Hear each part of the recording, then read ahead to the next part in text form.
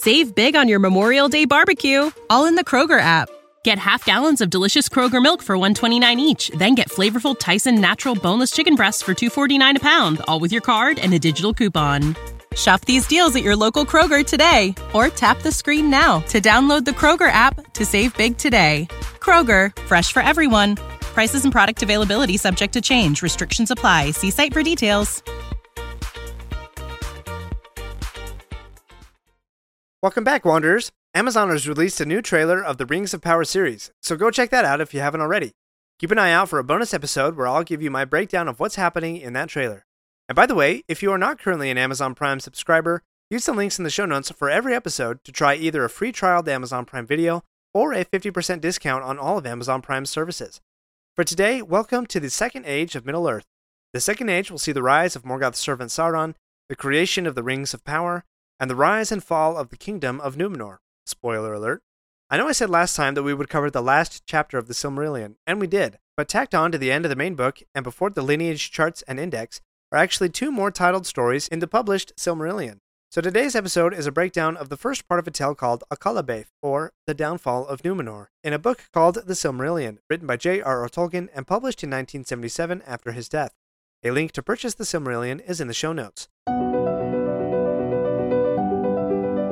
Welcome! In the Lord of the Rings podcast, we wander the world of J.R.R. Tolkien by exploring the foundational epic stories from the deep past of Middle-earth. If you enjoyed Tolkien's books, or maybe Peter Jackson's movies, or perhaps you're excited for Amazon Studios' new series, The Rings of Power, and you want to dive deeper into the rich world of Middle-earth, then listen and subscribe. Magovanyan, fellow wanderers. Today's episode date is July 14th. We are 50 days away from the debut of Amazon's Rings of Power series. On this day in Middle-earth, in the year 2941, Bilbo and the dwarves are riding into the mountains, and Bilbo is thinking about all the great summer activities that are happening in the Shire. And in the year 3018, Gandalf is a prisoner in the Great Tower Orthanc, and Frodo is making plans to leave Hobbiton. This is adapted from the Today in Middle-earth History calendar on the OneRing.net. Let's check the map. These map checks are inspired by the beautiful maps that accompany the Lord of the Rings books, and I hope give you the context for today's story. If none of this makes sense, please listen to a few previous episodes and catch back up. The First Age of Middle-earth ended with the forces of the Valar subduing the Dark Lord Morgoth, reclaiming the Silmarils, and expelling Morgoth into the Timeless Void. So it is now the Second Age of Middle-earth. A lot of things happen in the Second Age, but here's the problem.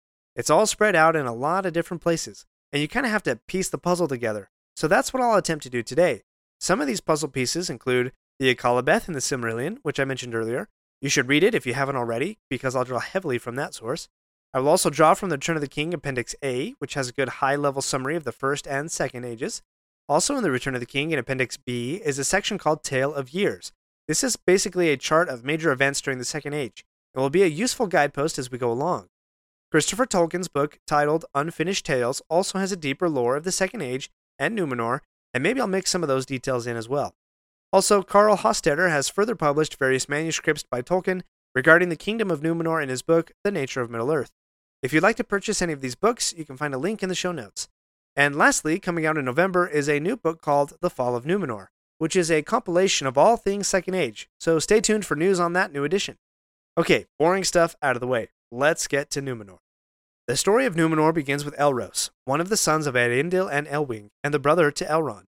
Because of the voyage of Eärendil and Elwing, Elros and Elrond were able to choose which of their lineages they would be counted with, either the elves or men. Elrond chose to be counted with the elves, and Elros chose to be counted among men. After the Great Battle, which ended the First Age of Middle-earth, the evil men who had followed Morgoth and yet survived fled into the west, and became wicked kings over the, quote, wild and lawless men that had remained behind. Elros and the faithful men who had fought for the Valar did not return to the east. For their faithfulness to the elves, the men were given a new land. Quote, a land was made for the Edain to dwell in, neither part of Middle-earth nor of Valinor. This land was an island that was raised from the depths of the sea and was situated about halfway between Middle-earth and the Undying Lands in the west, although it was slightly closer to the west. Some of the powers that govern the world, the Valar themselves, created this land. Aule, the craftsman, established it. Yavanna, responsible for plant life, enriched it. And the elves brought many flowers from their own island of Tol Eressëa. When 32 years had passed, the island was finally ready, and the Edain sailed there, led by Eärendil's star, and assisted by the shipbuilding elves. Sailing to the west, they see the land, quote, shimmering in a golden haze, and find the country to be, quote, fair and fruitful. They give it a new name in the High Elvish tongue, Númenor, or Westernesse. Elros was appointed by the Valar to be the first king of this people, and thus the Kingdom of Númenor was established, and, quote, this was the beginning of that people that in the Grey Elven speech are called the Dunedain, the Númenorians, kings among men. There's the first use of the word Dunedain to describe the people of Númenor. Though this is the beginning, most people are more familiar with the last remnants of the Dunedain, more commonly known as Rangers, in the lands about the Shire in the Third Age, of whom Aragorn is a member. Not only were the Númenorians blessed with a new, divinely given land, but they were also blessed with long life, quote, many times that of lesser men, as Appendix A points out. They weren't troubled by sickness either, and though they could not, quote, escape from the doom of death that Ilúvatar had set upon all mankind, in Númenor they lived a blissful and peaceful life, much like the elves and Valar in Valinor. Elros, for his part, was a descendant of all three houses of faithful men, as well as the elves, and as well as the Maiar, through Luthien, whose mother was Melian of Doriath. Elros's blessing of long life was 500 years. The blessing of long life is a major theme you'll want to watch for as you wander through the Akallabeth. Or, to articulate this theme in its opposite, watch for the different attitudes and feelings that the Númenorians have towards death. Okay, let's describe this island in a bit more detail. Númenor was raised out of the sea and was roughly shaped like a five-pointed star, which adds another layer of meaning to Huor's prophecy about a new star rising that we covered in episode 32. The chief city and port was established in the west because it faced the sunset, and thus the Undying Lands, but the royal capital was established in a more central city. This city was at the foot of a great mountain, quote, tall and steep, that stood a touch off-center of the star-shaped island. This mountain was called Meneltarma, or Pillar of Heaven. I'm going to switch resources here and share some details about the Meneltarma that are described in Unfinished Tales. First, the Meneltarma was, quote, sacred to the worship of Eru Ilúvatar. Yes, the Númenorians practiced a religion. I want to share an oft-quoted but misinterpreted line from one of Tolkien's letters, quote, the Lord of the Rings is of course a fundamentally religious and Catholic work, unconsciously so at first, but consciously in the revision. That is why I have not put in or have cut out practically all references to anything like religion, cults, or practices in the imaginary world, for the religious element is absorbed into the story and symbolism. Tolkien seems to have left an exception to his cutting out of religious practices when describing the Meneltarma on Númenor, for this mountain was dedicated to the creator of the world, and the one being more powerful than even the Valar, Eru Ilúvatar, for it was he who brought them into existence. Númenor seems to be the one place where a worship of Ilúvatar was mandated and followed, at least for a time. The worship of Ilúvatar was conducted through offerings and prayers that were offered at the top of Meneltarma. The top of Meneltarma was flat and wide enough that a great multitude could stand there. No structure was ever raised there, and it was forbidden for anyone to even utter a word at the top, except the king at 3 specific points in the year. At these times, the king would lead the people, clad in white, up the mountain by a spiraling road that wound around the slopes. At the top, the king would offer one of 3 prayers. In the spring, he would offer the Eru Kerme, a prayer for the coming year. In the summer, he would offer the Eru Latalie, a prayer of praise for Ilúvatar. And at the end of autumn, he would offer the Eru Hantale, a prayer of thanksgiving. Anyone was free to climb to the top of the mountain on their own in between these times of prayer. But at the top, the silence was so heavy that even a stranger who did not know the customs would be silent. When someone did come to the top, 3 eagles would perch themselves on the rocks on the west end of the summit. During the times of the 3 prayers, they would hover in the sky.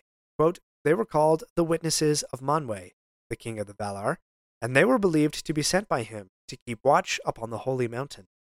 There's more that could be said about Tolkien's statement that The Lord of the Rings is fundamentally a religious work, but I hope this description of Meneltarma demonstrates that Tolkien wasn't shy about the religion that was meant to be practiced in Númenor. We're not done yet. If you like this episode, please leave a review and share with your friends. And remember to subscribe if you haven't already. We'll be right back. Save big on your Memorial Day barbecue, all in the Kroger app. Get half gallons of delicious Kroger milk for $1.29 each. Then get flavorful Tyson natural boneless chicken breasts for $2.49 a pound, all with your card and a digital coupon. Shop these deals at your local Kroger today, or tap the screen now to download the Kroger app to save big today. Kroger, fresh for everyone. Prices and product availability subject to change. Restrictions apply. See site for details.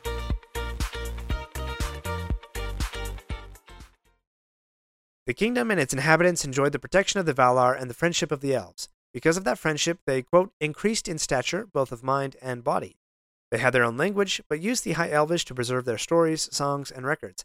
And the royalty also took names in High Elvish, a practice that even continued with Aragorn in the Third Age, his High Elvish name being Elisar, which I covered extensively, also in episode 32. They became great craftsmen, and being, quote, men of peace, they turned their creative efforts to the art that they loved above all others, the building of ships and sailing the open seas. But on the sailing, the Valar placed a ban. Being mortal men, the Númenóreans could not sail so far west that Númenor could not be seen. Quote, and for long the Dúnedain were content, though they did not fully understand the purpose of this ban. Manwë, the king of the Valar, intended for the ban to quell any temptation that mortal men may have to seek for the undying lands, and become, quote, enamored of the immortality of the Valar and the Eldar, and the lands where all things endure. For in the Second Age, the undying lands were permitted to endure as, quote, a memorial of that which might have been, if Morgoth had not cast his shadow on the world.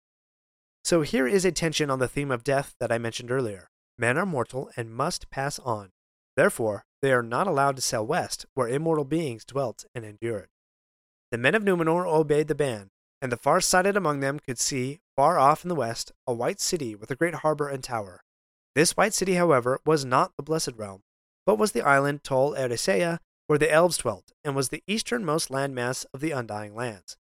These elves brought many gifts to Númenor, but perhaps the greatest was a seedling of a white tree, which the Númenóreans planted and named Nimloth. This tree of Númenor, Nimloth, gets a mention in The Return of the King, in the chapter called The Steward and the King, and while the scene isn't in Peter Jackson's adaptation, I think the essence of its message is. The scene takes place after the crowning of Aragorn. Gandalf takes Aragorn high into the mountains above Minas Tirith.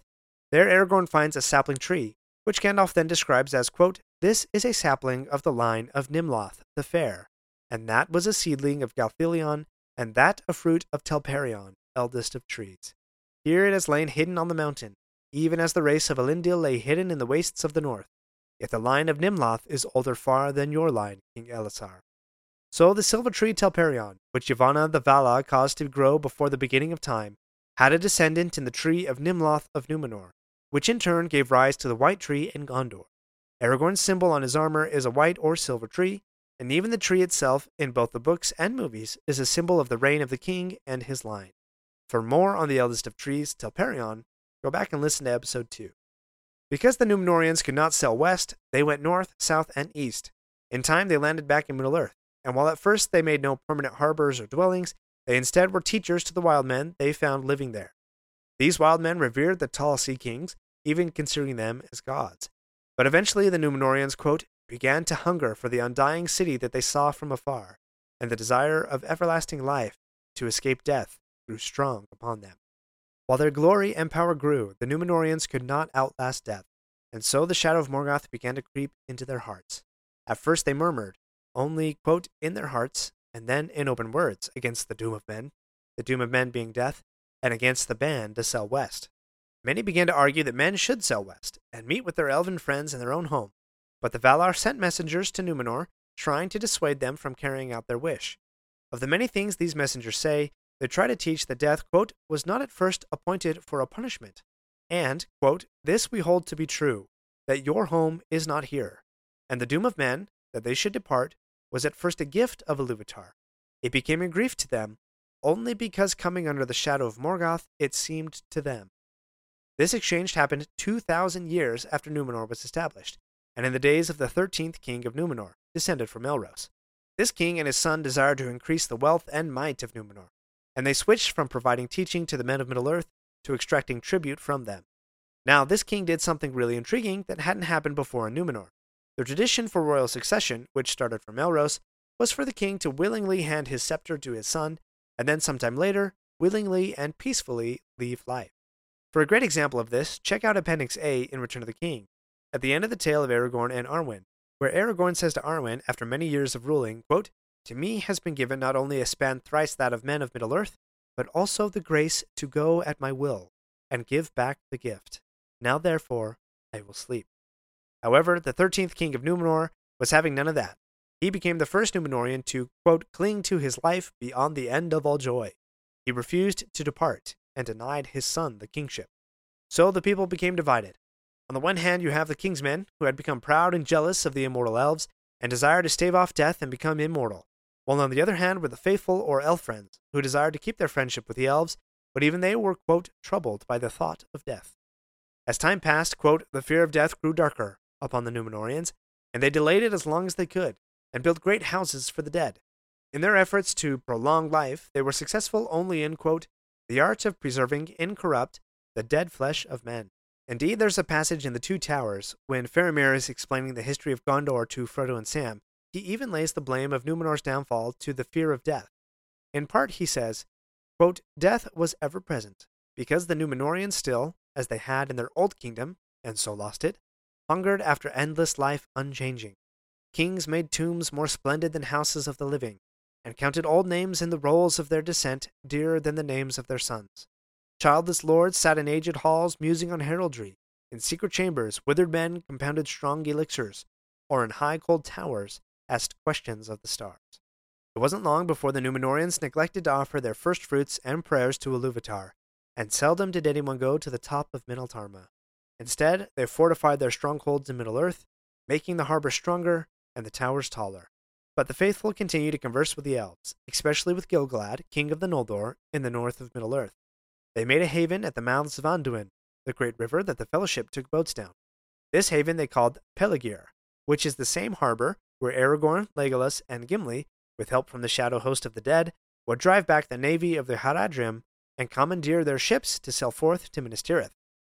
The faithful also sent military aid to Gil-galad, when, in the Second Age, a dark foe had arisen in the east, Sauron, the servant of Morgoth. We'll discuss Sauron's hatred of the Númenorians next time.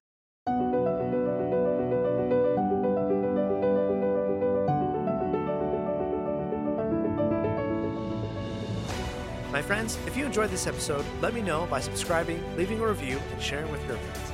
Follow me on Facebook or Instagram at Lore of the Rings Podcast. For feedback on the show, please email me using the link in the show notes.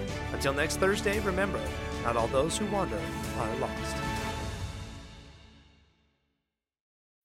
When you need mealtime inspiration, it's worth shopping Kroger, where you'll find over 30,000 mouth-watering choices that excite your inner foodie. And no matter what tasty choice you make, you'll enjoy our everyday low prices, plus extra ways to save, like digital coupons worth over $600 each week. You can also save up to $1 off per gallon at the pump with fuel points. More savings and more inspiring flavors make shopping Kroger worth it every time. Kroger, fresh for everyone. Fuel restrictions apply. Save big on your Memorial Day barbecue, all in the Kroger app. Get half gallons of delicious Kroger milk for $1.29 each. Then get flavorful Tyson natural boneless chicken breasts for $2.49 a pound, all with your card and a digital coupon. Shop these deals at your local Kroger today, or tap the screen now to download the Kroger app to save big today. Kroger, fresh for everyone. Prices and product availability subject to change. Restrictions apply. See site for details.